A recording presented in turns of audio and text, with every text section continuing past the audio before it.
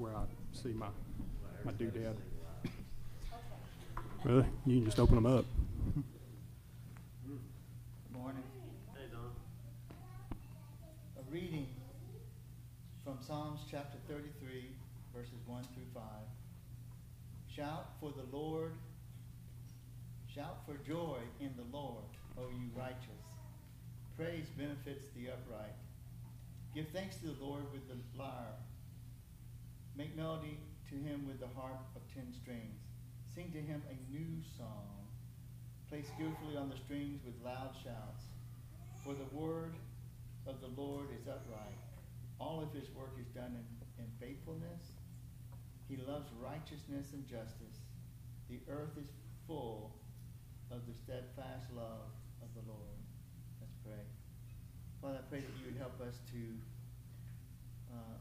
open our hearts and to come before your throne and sing as though we're singing to you and you're in the room with us, for you are. Pray that you'd give us this attitude of prayer. In Jesus' name, amen. Amen. All right. Well, friends, we have a song I don't believe we've introduced to you. So the scripture that Brother Donald just read did say, sing a new song. So we'll obey at least that much and add to it the joy and the praise. This is called Christ Our Hope in Life and Death. Because he lives, we also will live. You're welcome to stand with us as we sing this new hymn. Sing loudly so you can feel it, and we can hear it, and the Lord can hear it, and sing because you mean it.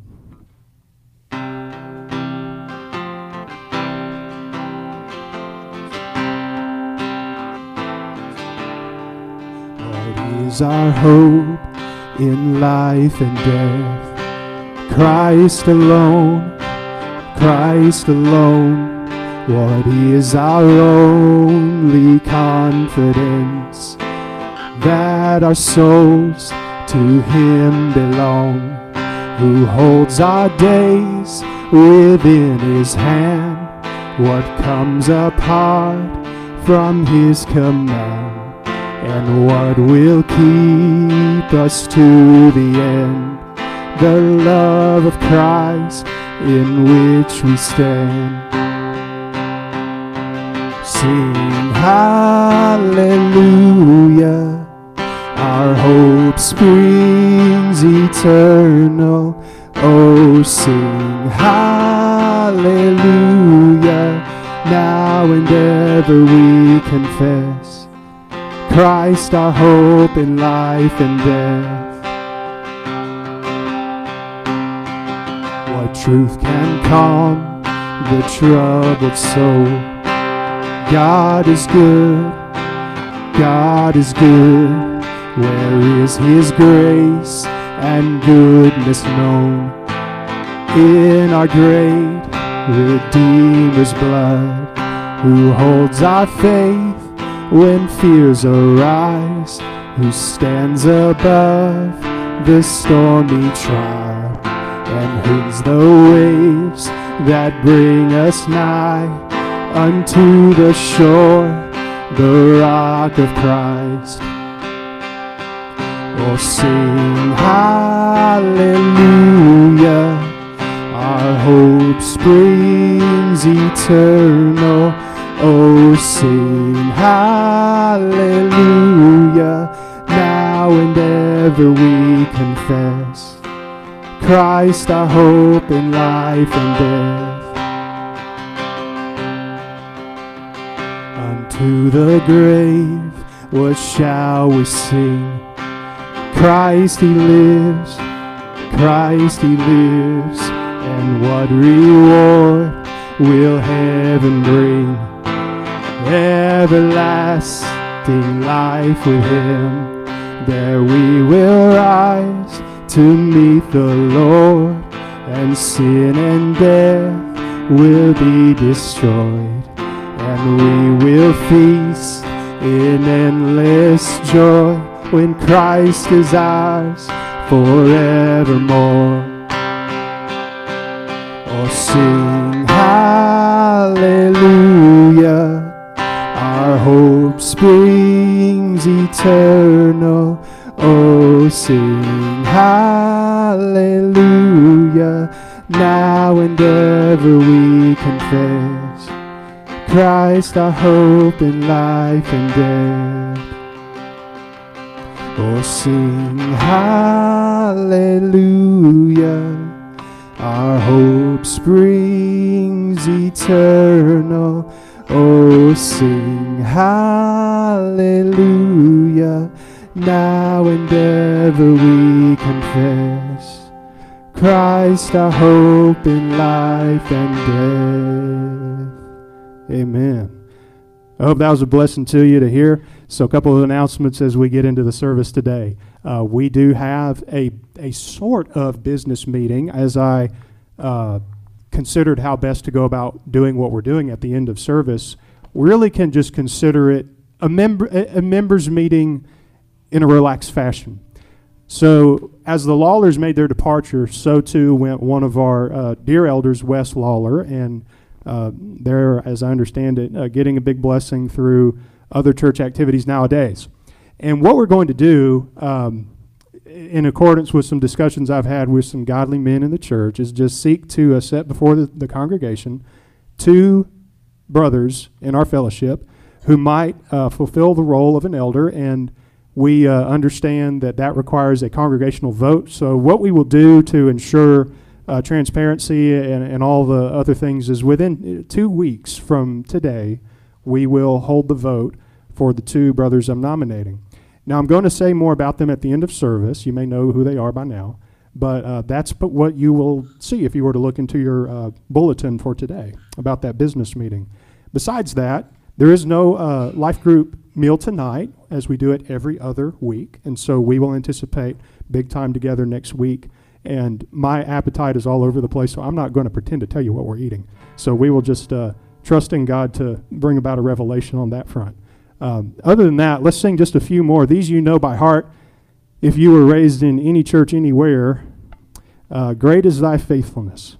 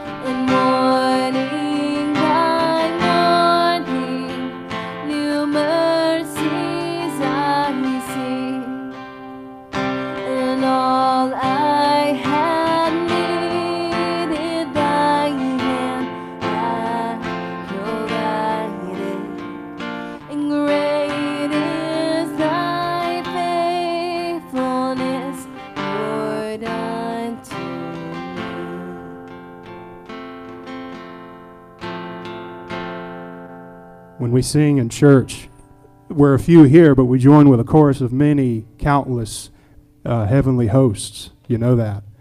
And in the book of Revelation, there around the throne of God are these four living creatures.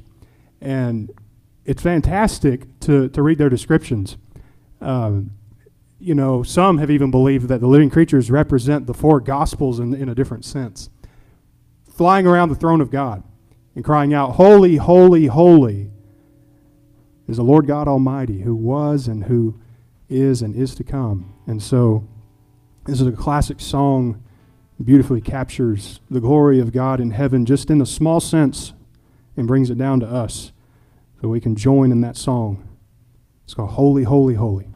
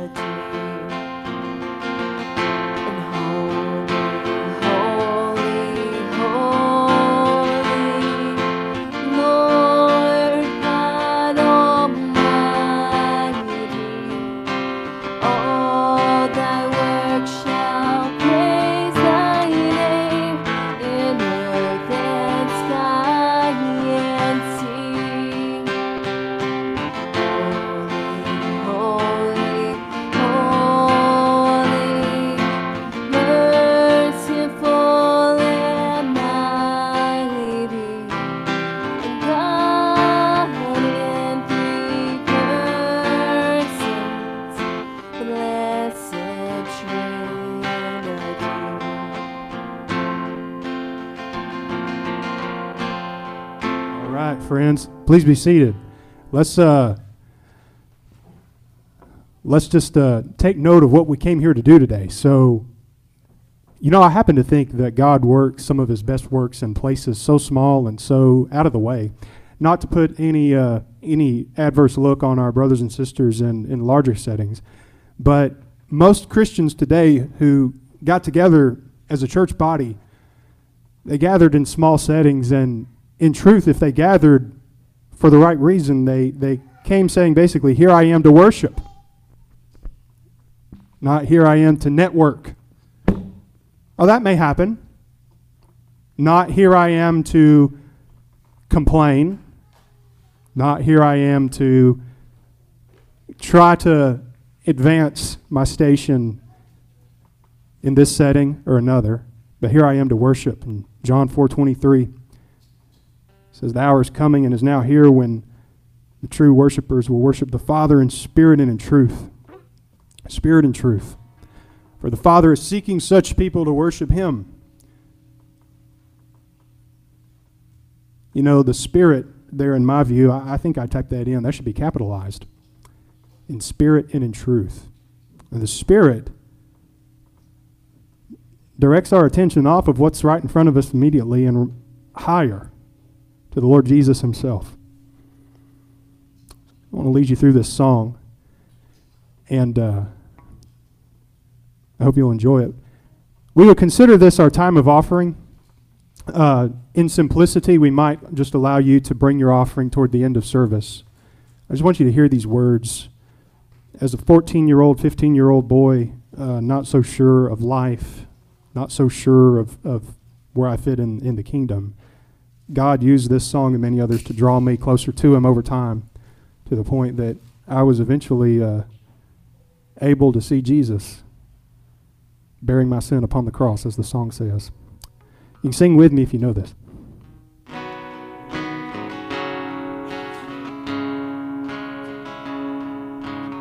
Light of the world, you step down into darkness. Open my eyes, let me see beauty that made this heart adore you. Hope of a life spent with you. And here I am to worship. Here I am to bow down. Here I am to say that You're my God. You're altogether lovely, altogether worthy, altogether wonderful to me. King of all days, oh so highly exalted, glorious in heaven above. And humbly You came to the earth You created, all for love's sake became poor. Here I am to worship, here I am to bow down, here I am to say that You're my God. You're altogether lovely, altogether worthy, altogether wonderful to me.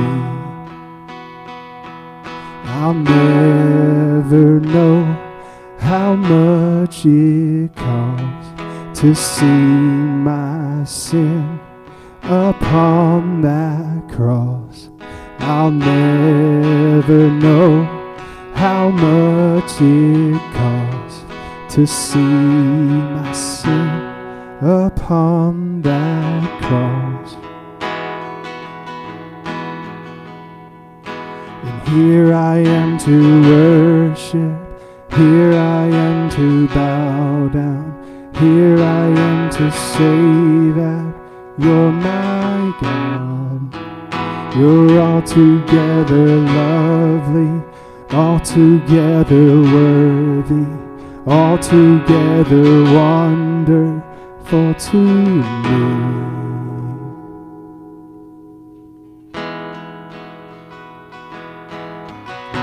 And You are God in heaven, and here am I on earth.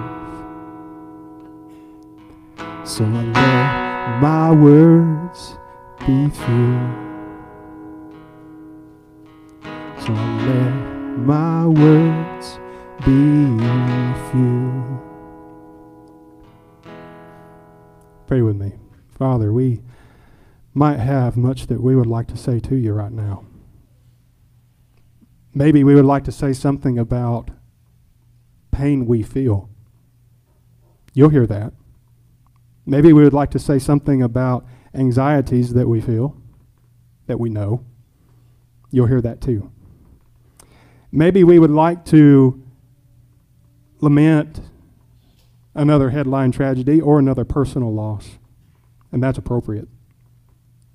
Or maybe we've come in today with light hearts, with happiness.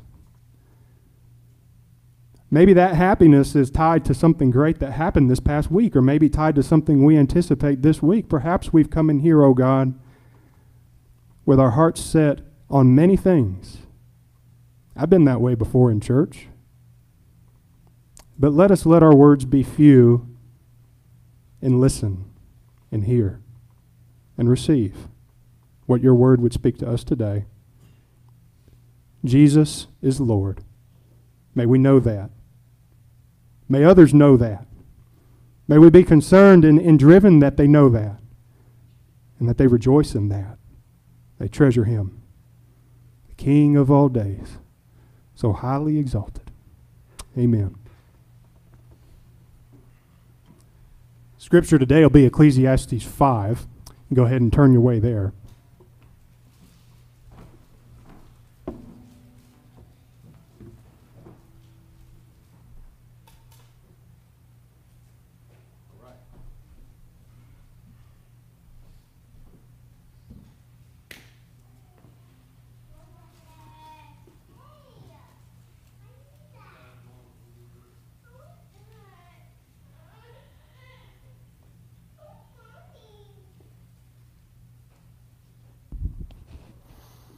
Okay.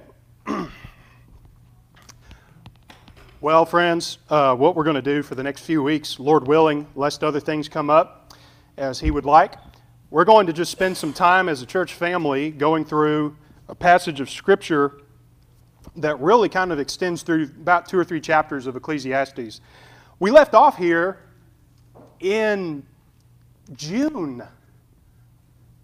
And I think that was a one-off sermon I gave from chapter 4, but I think we left off messages from chapters 1 through 3 back in April. Now, hasn't quite a bit happened since April? Would you say so? Maybe life has been much the same for you. Maybe you're not marking too many differences. I know that, not to put a blush on a face, one among us got engaged. I know that some have taken on new ministry tasks. And life is complicated in the in-between of all these details, okay? We need wisdom. In the book of James, we're told, if any of you lacks wisdom, let him ask God. He will give to all without finding fault, without reproach. But let him ask in faith and not doubting, for the one who doubts is like a wave of the sea tossed about. He's a double-minded man, unstable in all his ways. And so we come to Ecclesiastes, a book that if you were to talk to the Bible smart guys, they classify Ecclesiastes as wisdom literature, as the wisdom section. That's your Job, Psalms, Proverbs, Ecclesiastes, and Song of Solomon. Given that we've left off, why don't we make a journey very quickly back through what came before chapter 5. And then I'll read you the first 7 verses of chapter 5, and we'll move on from there, okay? If you look at chapter 1, verse 1, you find out what we're getting ourselves into here. The words of the preacher, the son of David, king in Jerusalem.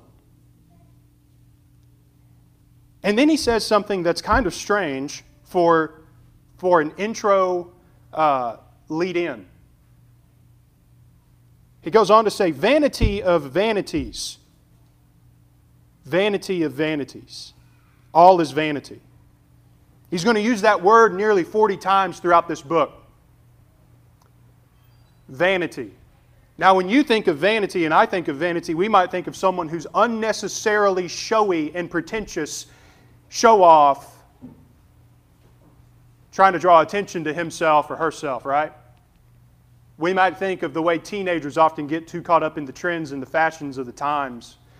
And yet, if you see someone who's advanced in years trying to get along with that, and you're not, you might say, well, maybe that one ought to act their age or something, or act his age. And you might think that's vanity, but that's not the sense of the word here.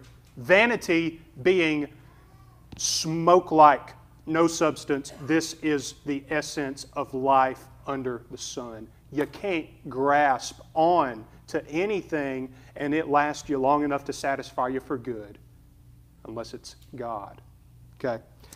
And he goes through basically cataloging how nature is like a machine. It's mechanical. The sun rises and you can expect to see it will rise again. It's like a machine on repeat. And he says not only is nature like that, the sun and the streams of water and everything, but so too are people. A generation comes and a generation goes. Many of you remember your high school days like it was just right there before you.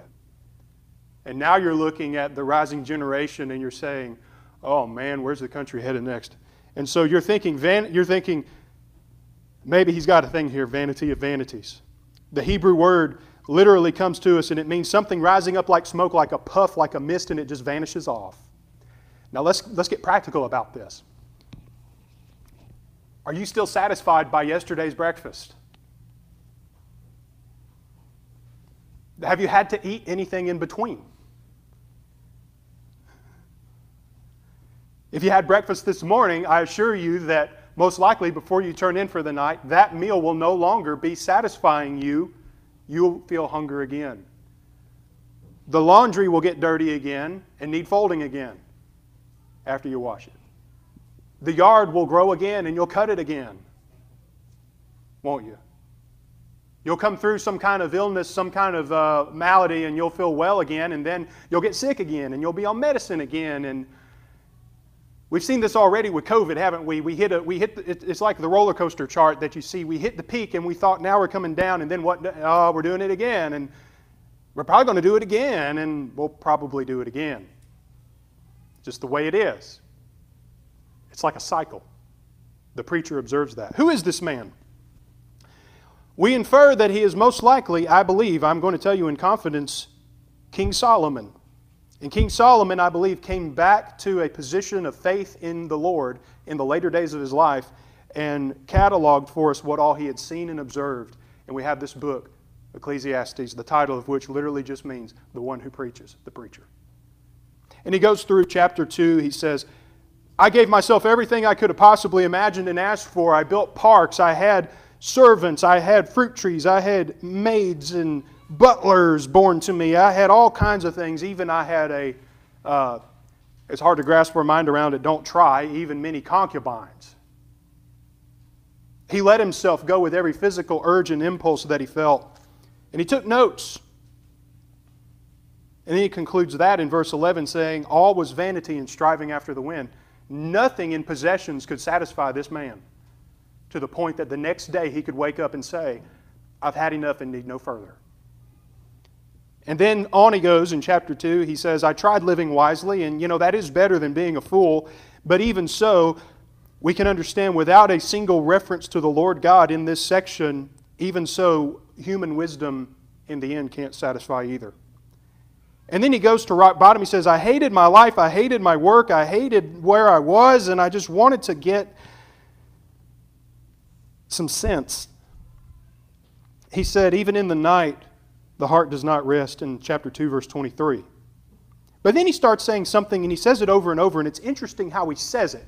He says this again and again. He says, there's nothing better for you to do than to eat and to drink and to enjoy the work, the toil that God has given to you. Now, that is a strange thing, but let's understand this. This book is being realistic.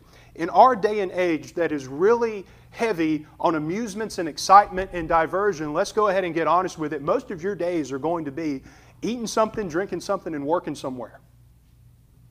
You're going to eat something, maybe you'll like it. Maybe the drive-thru won't take too long and you can actually sit there and get your biscuit without running late. Maybe the fridge will have what you need in it and you won't have to make an emergency Dollar General run before work. Maybe your breakfast will be good. Maybe it won't be so good. Maybe your dinner will be better. And maybe you can have your favorite can of whatever goes with it. Most of you are going to be Mountain Dew. Maybe a sweet tea. So eat and drink and enjoy your work. And then he says, this is from God. Now people are looking for God today, are they not? You'll hear many people who say, if God is there, why doesn't He just physically show Himself or make Himself known to people? And He really is, only you have to look down in the ordinary moments.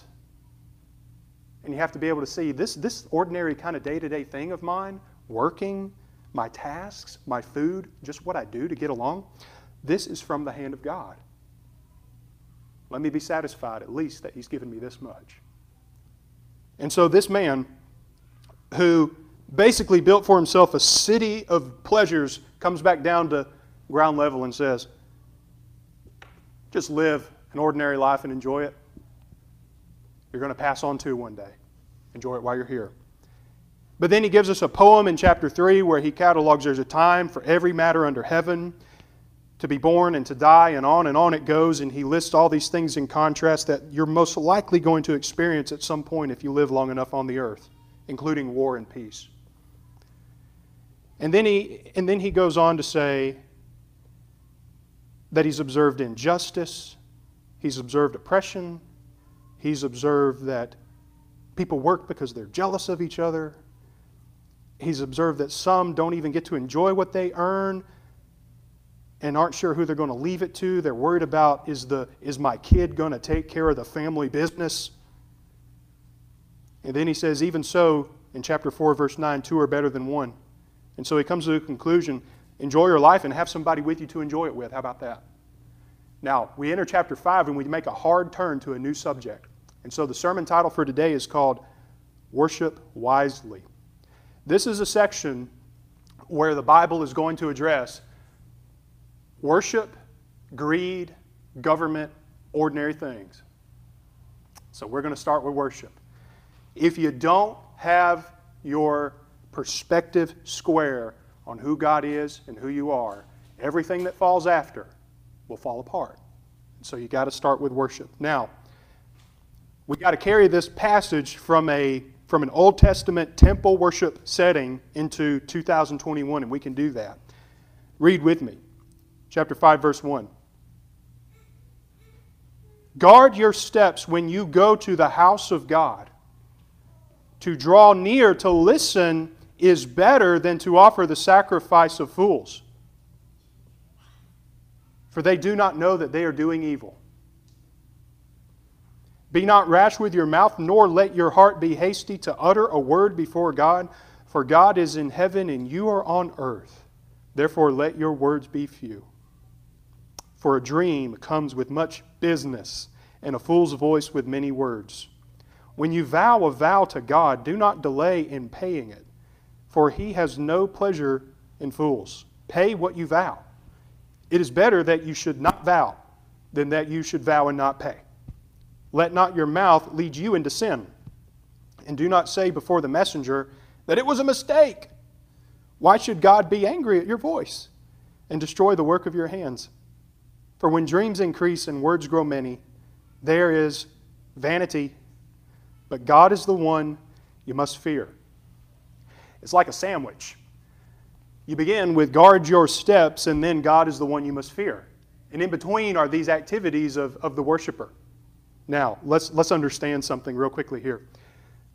This is a setting in which the primary capital of worship for the chosen nation of God, Israel, is in the city of Jerusalem, where Solomon is the king who oversaw the construction, the layout, the consecration of the temple that his father David had designed. David was the blueprint man. Solomon got the contractors together and they did it. And so it's quite amazing that this king, who is watching the first generation of worshipers go to the temple, makes a note that there are actually issues already in the way that they're going about worshiping. Now that's actually encouraging for me in a strange way. Every church from its birth, from its beginning to its end, if it goes through the normal church life cycle, will have from the beginning issues, some of which are visible and obvious and some are not.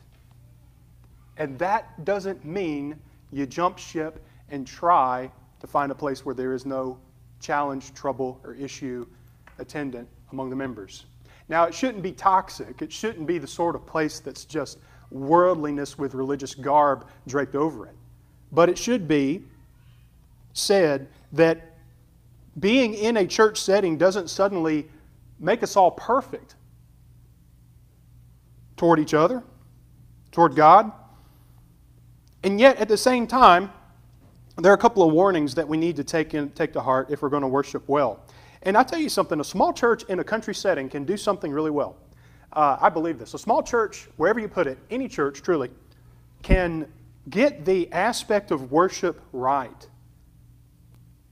and make it something that is sweet, biblical, and a blessing.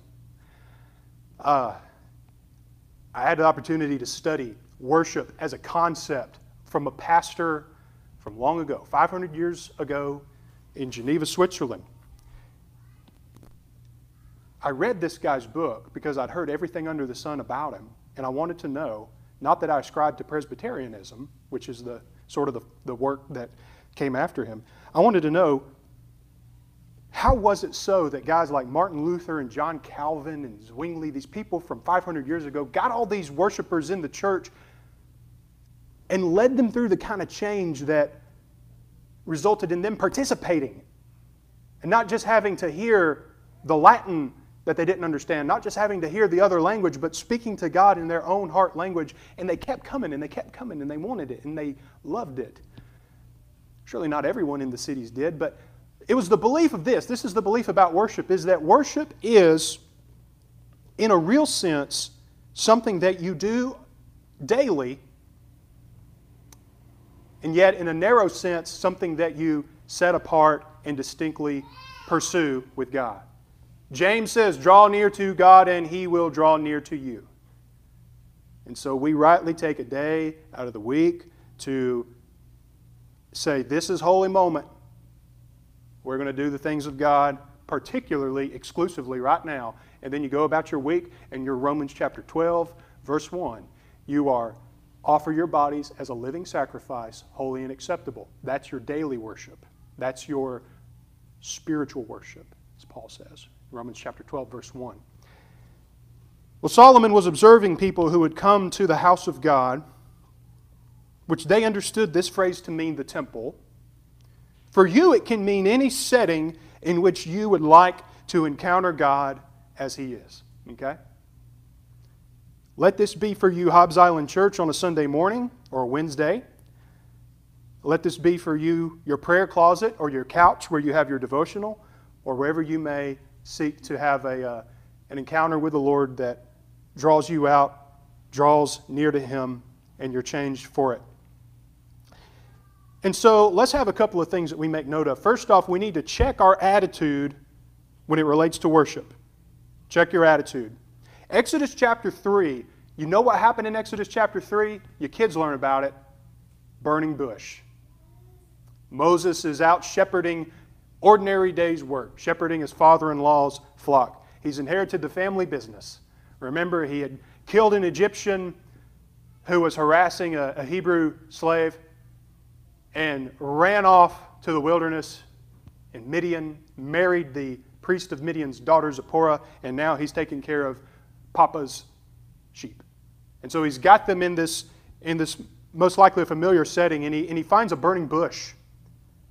And it's burning and yet not consumed. The leaves are still on the bush, and the fire is not sending up this devouring smoke. Rather, it's this glory light we can imagine. And the bush starts to talk, and when bushes talk, you need to stop and check either the bush or yourself, okay? So he stops to check the bush, and he approaches it when it's calling his name, Moses, Moses. And what is it that the Lord says to him first thing? Do you remember? He doesn't say, I have a job for you. He says, take off your sandals, for you are standing on holy ground. Why? Why the sandals? Well, it comes through like this. We read it down in verse 2. God is in heaven, and you are on earth. Feel the earth under your feet. Pebbles, rocks, irregularities in the soil surface. Feel that you are of the stuff of earth, Moses. Take away your man-made covering of your bare human self, your feet, and stand in the presence of a holy God. Feel that you are of the stuff of earth. God is in heaven, and you are on earth.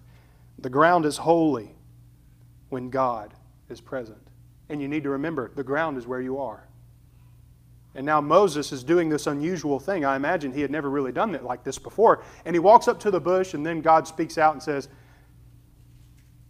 I've seen and heard the cries of my people. It has come up to me. You are going to go to Pharaoh and say, let my people go. You will deliver them, and the sign will be that you will worship on this mountain. Now, even then, even with the shoes off, Moses had a few objections to that, right? And had some bargaining to do. And God went so far as to show him the sign of his own power, turning that staff into a snake, turning his hand leprous and healthy again. And so Moses needed a lot of convincing. Now, how much more do we in our modern times need to treat our approach to God as if it's something distinct and holy and sanctified? He's no less glorious today. Perhaps even revealed in greater glory through Jesus.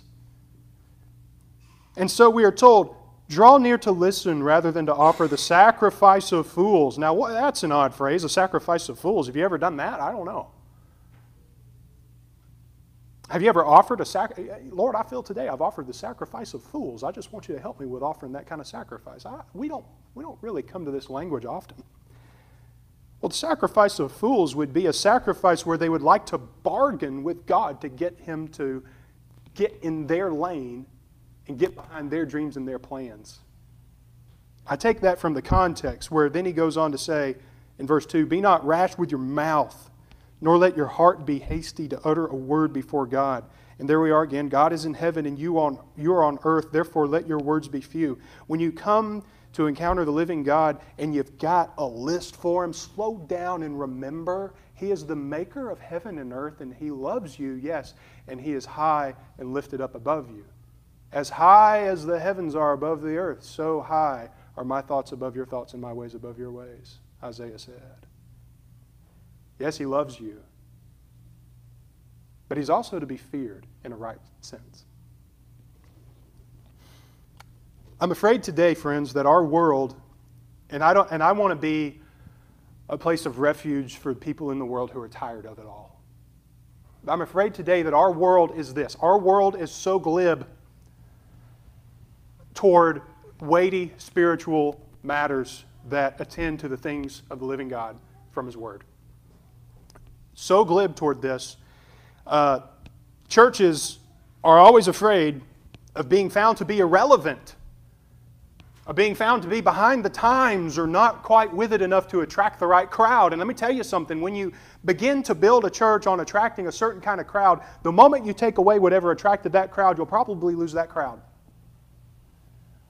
By way of example, it's absurd. It's a really absurd example, but I'm fascinated with the old cathedrals of Europe. We went into St. Paul's Cathedral, London. It's a newer style, a newer one. And we got to go in for an evening song service. I couldn't understand a word that they said without looking at it on the paper, but it felt really cool to be there.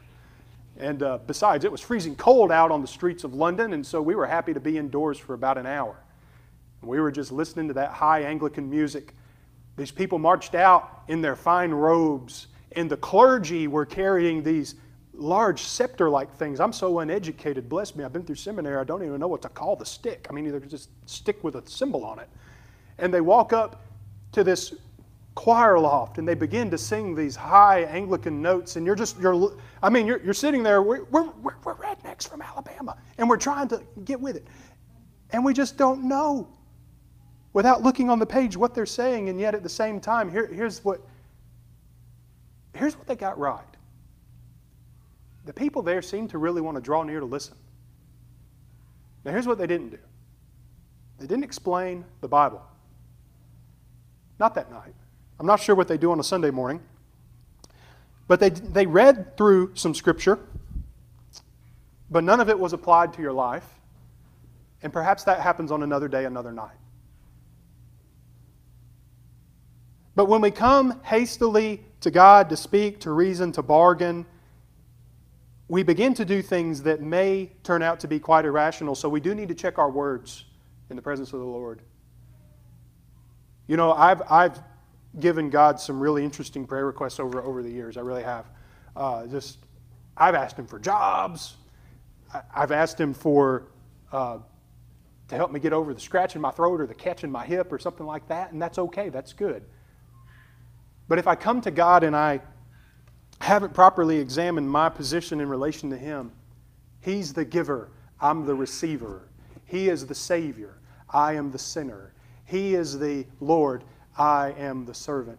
He is the Father, I am the adopted Son. Need to remember that when you begin to deal with Him in prayer. If you're rash, if you're hasty, you might come only with the sight of your problems, but not the sight of your problem solver. So bring your problems to Him, but remember who He is. He is able. In verse 3, when it says, a dream comes with much business, and a fool's voice with many words, that's an odd thing. You know, I read that and I thought, they're going to, who's going to wonder about this? Explainer, one who is anxious with spiritual matters can't even get solid, sound rest. A dream comes with much, probably would have translated that word trouble. Because in chapter 2, verse 23, same Hebrew word is translated trouble. A dream comes with much trouble, and a fool's voice with many words. This is all in the context of an anxious person who is driven by the pain and trouble of the world that you saw in chapter 4, if you go read over that, into the place of God and is coming to bargain with Him and to try to straighten out matters with Him without first beholding Him and adoring Him. So, verse 4 brings up, check your promises. Check your promises. You ever promise God you'd do something? If He did something? I have. Many a time. Maybe at the beginning of the new year you say, God, I'm going to read the Bible every day and I'm going to read it this much and this far and I'm going to read it all in 1 year. And then something after something after something comes up and affects that approach and you fall off and you find you can't even keep that well-intentioned promise. Not a bad promise, a promise I hope you could fulfill if you make it. But others will come to God and say, God, if you will do this particular thing, I will follow through in this manner. Many people may say, Lord, if you will not let this loved one of mine die, I will go back to church. Lord, if you will not let me suffer in this way, I will get right with you. Young men, especially, I don't mean to discount women who may struggle with this, young men who are addicted to illicit images and pornographic images may say, as they're trying to overcome it, God, if you'll get me through this time, I'll never do it again. You're talking about something that's rewired the chemistry of your brain. It's going to be a daily walk of obedience, obedience, obedience, fight, fight, fight. You can't just vow that kind of thing away.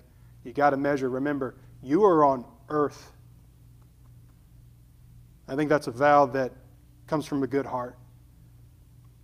But in the biblical context, vows were common in the older times. Was there a certain barren woman in the Scriptures who could not have a child and made a vow that, God, if you give me a child, then I will give the child back to you? Do we remember that story from our Old Testament? There's a precious story in 1 Samuel in chapter 1, verse 11. Hannah is grieving because she is one of 2 wives, and yet she's her husband's favorite, and yet she bears no child. And she says, Lord, if you will give your servant me a child, he will be lent to the Lord all the days of his life. And remember, Eli the priest mistakes her for a drunken woman. You can imagine he probably had many drunks come up to pray in the tent. And then he says to her, put away your beard. No, sir, no, sir, no, sir. I'm just praying in the Spirit. You don't know the grief. But she made God a vow. Did she pay the vow? She paid the vow. Samuel became the turning point leader to bring Israel out of the period of the judges into the age of the kings. He was lent to the Lord. There was a certain young man whose mother made a similar promise in recent years. And if you ever heard of the Campus Crusade for Christ, a great ministry on college campuses, it was Bill Bright who founded that ministry, whose mother made a similar promise concerning him. There might have been something prophetic behind it. Campus Crusade went on to be a great evangelistic tool. Brought many people to the kingdom, the Lord did through that. So we need to be careful what we're promising God. We can ration with Him, we can bargain with Him, we can come to worship thinking that mainly what we're here to do is get according to our terms, but we want to get according to His terms.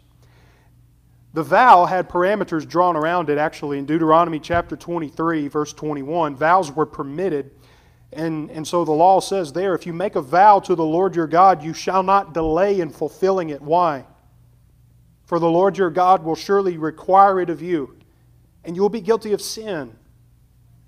Now, we suspect where it says in verse 5, it is, or rather verse 6, let not your mouth lead you to sin, and do not say before the messenger that it was a mistake, that there was a temple messenger, a collector, or sort of an IRS agent for the temple who might have come around to collect various vows of which they were aware.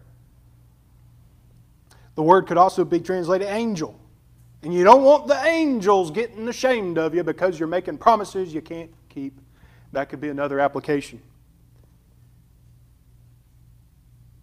In Deuteronomy 23:22, it says, if you refrain from vowing, you will not be guilty of sin. Meaning you could literally go through your whole life and make no vow, and you're not going to miss heaven because of that. Jesus, knowing our human nature, remember what He said? Let your yes be yes, and your no be no. Anything more than this comes from the evil one. Our temptation is to oversell ourselves on promises we can't keep. Many a friendship have I come into, catching up with somebody. Brother, we're going to stay caught up. Psst. Year later, crickets. You got to be careful. The people you love, they need to be able to depend on your character, on your person, on your word. It used to be said it was nothing but a handshake. It was good enough. I don't know about that today. You know who makes vows and doesn't pay them all the time? Politicians. I wouldn't say I would be any better in the position. I don't know. I think every single one of them, whether you think they're on your side or our side, I think every single one of them's got a demon assigned to their back that knows their name and knows their weaknesses and is preying on them day and night. And hence Paul would say to Timothy, pray for kings and for all who are in high positions. But we don't need to be the sort of people whose words go beyond what we can fulfill. I'm afraid many a times I've had a grand vision about something in ministry, and I've gone on to share that with somebody or bring that up, and then something else happens unforeseen, and it takes that opportunity away. Let your yes be yes and your no be no. It doesn't mean don't make plans. It doesn't mean don't give wedding vows. It doesn't mean that. That's actually a great context for a vow, the wedding vow. That's probably the last place in society where people are still vowing vows, is at the wedding altar. Keep it. Then we check our desires. God can be angry and chasten us. Here it says, destroy the work of your hands, meaning God can decide not to give you every bit of blessing that He would otherwise pour out on you if you are the type of person or I'm the type of person who is consistently running our mouth beyond what we can do. We need to reflect Him and His character and His nature in how we speak. That is part of your everyday passage of worshiping Him. But check your desires. Verse 7 comes along. He says, for when dreams increase and words grow many, there is vanity, but God is the one you must fear. There's the word vanity again. Dreams increase and words grow many. Proverbs chapter 10. Where words are many, sin is not lacking. Transgression is not far. Wordiness for some reason in the Bible is associated directly with foolishness. Now this really hit me in an interesting way because I can be honest with you. And I don't know. Let me try not to be too out of place in saying this. I can talk way more than some people I know care to hear. And I wonder sometimes where the line ought to be. Where do I need to pull it back and reel it back in? Is that what the Bible's talking about? Where dreams increase and words grow many, there is vanity? This is spoken to us for all time in an age and generation where most of us, if not our kids especially, have been raised up saying, follow your dreams. Does the Bible say I should be dreaming dreams? And is there some deeper Hebrew meaning I've got to know for this? Because I read it at face value and I think, is this just telling you to settle down and settle in and not get way too ambitious? Should we not have started Hobbs Island Church? That was a dream. Should we not see great ministries like the Vision? That was a dream. In context, we have to take this to mean dreams hitched to selfish desires. Dreams not filtered through the Scriptures, not filtered through the Holy Spirit, not filtered through the wisdom of the Lord. Dreams that perhaps have taken many a church into a strange direction. The cathedrals of Europe, I'll go back to that. One of the cathedrals in Norwich, I have no idea where that is, but it sounds nice. Huge cathedral. They said, we want to expose more people to the cathedral. What did they do? What was their dream? What did they do? What were the increase of their words? They installed a 3-story slide at the pulpit for you to go down. Vanity. People filled the halls of the cathedral like never before. You better believe if I lived in Norwich, England, I would be going down the slide in the cathedral. I'm still a little bit childish. But perhaps I would have had to stop and say, you know what? This building was built with the intent of reflecting the glory and grandeur of God. These walls, the nave, the heights of these heights, the way the light shines in is supposed to, when you come in, make you feel real, real small and God seem oh so large. Churches that would like to, from a good heart, make a difference have often kind of veered off the rails in this regard. Christians who have wanted to make a big difference, you've got to take your dreams, you've got to take your ambitions and don't lose hold of them. Filter them through the Word of God, filter them through the wisdom of Scriptures and check them carefully. God has used many a fine brother or sister who had a dream from childhood to do something grand for the kingdom. Missions, athletes, singers, ordinary folk like me and you who just eat, drink, and do our work. But they have to be filtered through Scripture. Let it check your desires and ask honest questions. Is this purchase selfish? Is this career change of mine really a wise way for God to use me? Is my place and service in the church and the expectations I have of the church and the things I want to see in the church, are these drawn straight from the Word of God, or are these just cultural dreams for the moment that are going to fade away and translate into some new and wild expression after it? Be careful. And worship is a serious business, but it's also a joyful business. It's not something that we come at with a dour, sour expression, but it is something we come at. We conclude in verse 7, God is the one you must fear. We are a people who will speak out of turn, speak beyond what is true of us and what is true of God. We often look at our circumstances before looking at the one who is over our circumstances. And this is perennial. This is going to keep on going on. And so we regularly need to be reminded of how to worship wisely. So check your attitude, your words, your promises, your desires. Check them through the wisdom of God. And remember this, friends. Jesus has done all that needed to be done for you to be able to worship freely. Do you know that? You don't bring a lamb to church to slaughter to pay for your sins. You don't have to go and purchase doves or pigeons or whatever you can afford and bring them into this setting.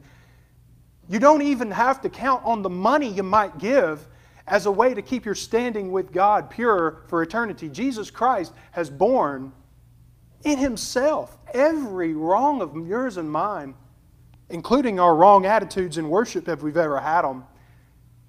And He has paid it all. Our sin upon the cross, paid in full, risen, and the man who carried them is alive, and I know Him. And I talk to Him. I have conversation with Him. But I also fear Him. That trembling trust, that holy awe. That sort of thing that says, you are personal to me, and yet you are infinite. You are here, and yet you are all over. You are God, Jesus Christ. Now then, remember what Jesus said. He said, in spirit and in truth, true worship will be through the Holy Spirit and through the truth that is revealed in Him. And so I want to ask you this. Do you worship truly through the Spirit? Now, how do I know I'm doing that? That's kind of a measure of what's in your soul. If you find that you're able, friend, to see Jesus as the Bible presents Him, as He has been revealed, then you know why you can do that? Do you know why that even works for you? The Holy Spirit is the one who reveals Christ to people. What Jesus said, I will send the Comforter. He will guide you into all truth. He will speak of me. That is worship in spirit and in truth. When you are able to set aside whatever anxiety or concern comes from a selfish place and see Jesus crucified and risen, He loves you. He really does love you. And He loves you so very much that He will keep His promises. He has never vowed a vow that He will not pay good on, no matter what you and I have done. That's good news. That's good news. A bunch of people live this way and that way, and they don't know that. Do they? So what are we going to do about them? You can write about them on Facebook. You can ignore them. Or you can be a refuge of a neighbor. Because God is going to bring people to the point. If you pray for them hard enough, they'll see the point where there's nothing left under the sun, and they've got to run back to Him. He is it. He is all they got. We want to be offering them Christ in that moment. Christ died to save for Himself the people from every tribe and nation and language and tongue. No one whom we imagine, remember Donald Barnes is sharing Jesus without fear. No one we imagine is too far such that we couldn't realistically see them come to Christ. There's room in these pews. There's room for people to come here and learn how to worship. Try to be a part of that. I like being a part of that. I hope you do too. We need to have prayer. And what we're going to do, kind of unique, and we'll be setting up for it, Pat is going to come and help me with this final song.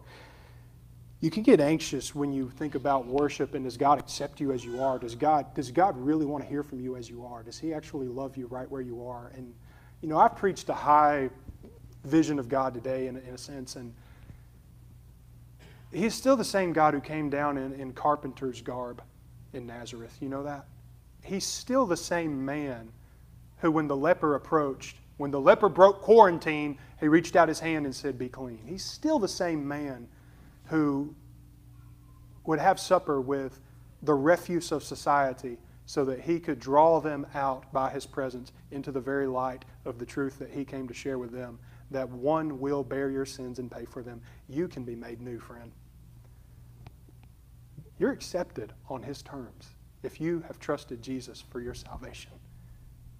Do you have another hope? I promise you that it will fail you if you do. But do you have hope at all? If grounded in the Son of God, it will sustain for all time. Now then, on that basis, yes, you can worship. So pray with me quickly. Father in heaven, may we have assurance that when we come to worship You on Your terms, in Your place, at Your time, in Your way, Jesus has paid it all and has made us acceptable. He has opened the door and said, come, my friend.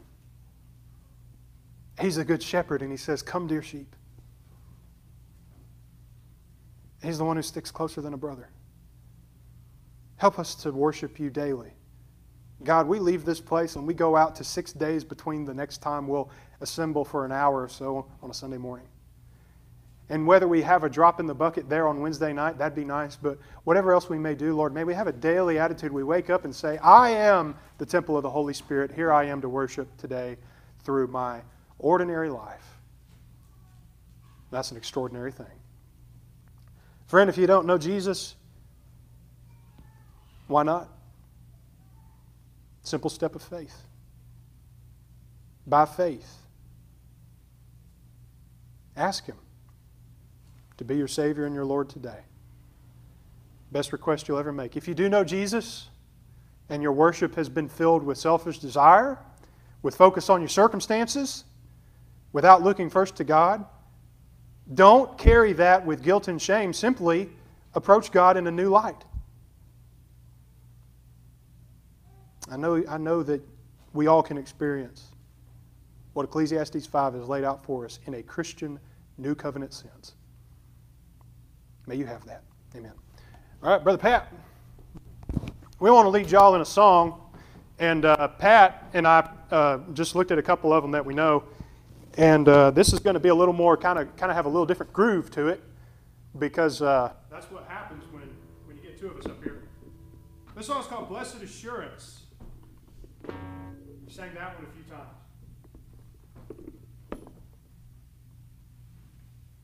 And it's a great one to pair with this message because it's praising my Savior all the day long, not just Sunday, but every day. Amen. Stand with us and sing Blessed Assurance. All right, you got it.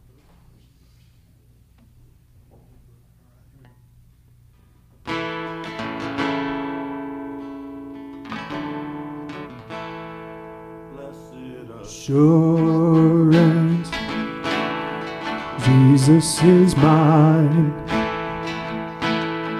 Oh, what a foretaste of glory divine, salvation, purchase of God, born of His Spirit, washed in His blood. This is my story, this is my song, praising my Savior all the day long. This is my story, this is my song, praising my Savior all the day long. Perfect submission, perfect delight, visions of rapture now burst on my sight. Angels descending came from above, echoes of mercy, whispers of love. This is my story,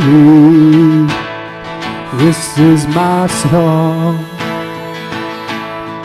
praising my Savior all the day long. This is my story, this is my song,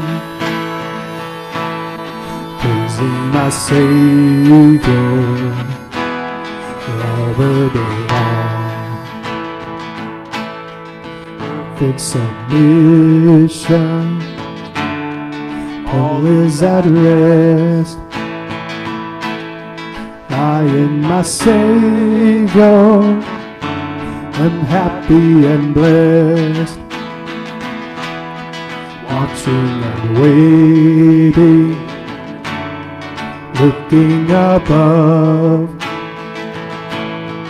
filled with His goodness, lost in His love. This is my story, this is my song, praising my Savior all the day long. This is my story, this is my song, my Savior.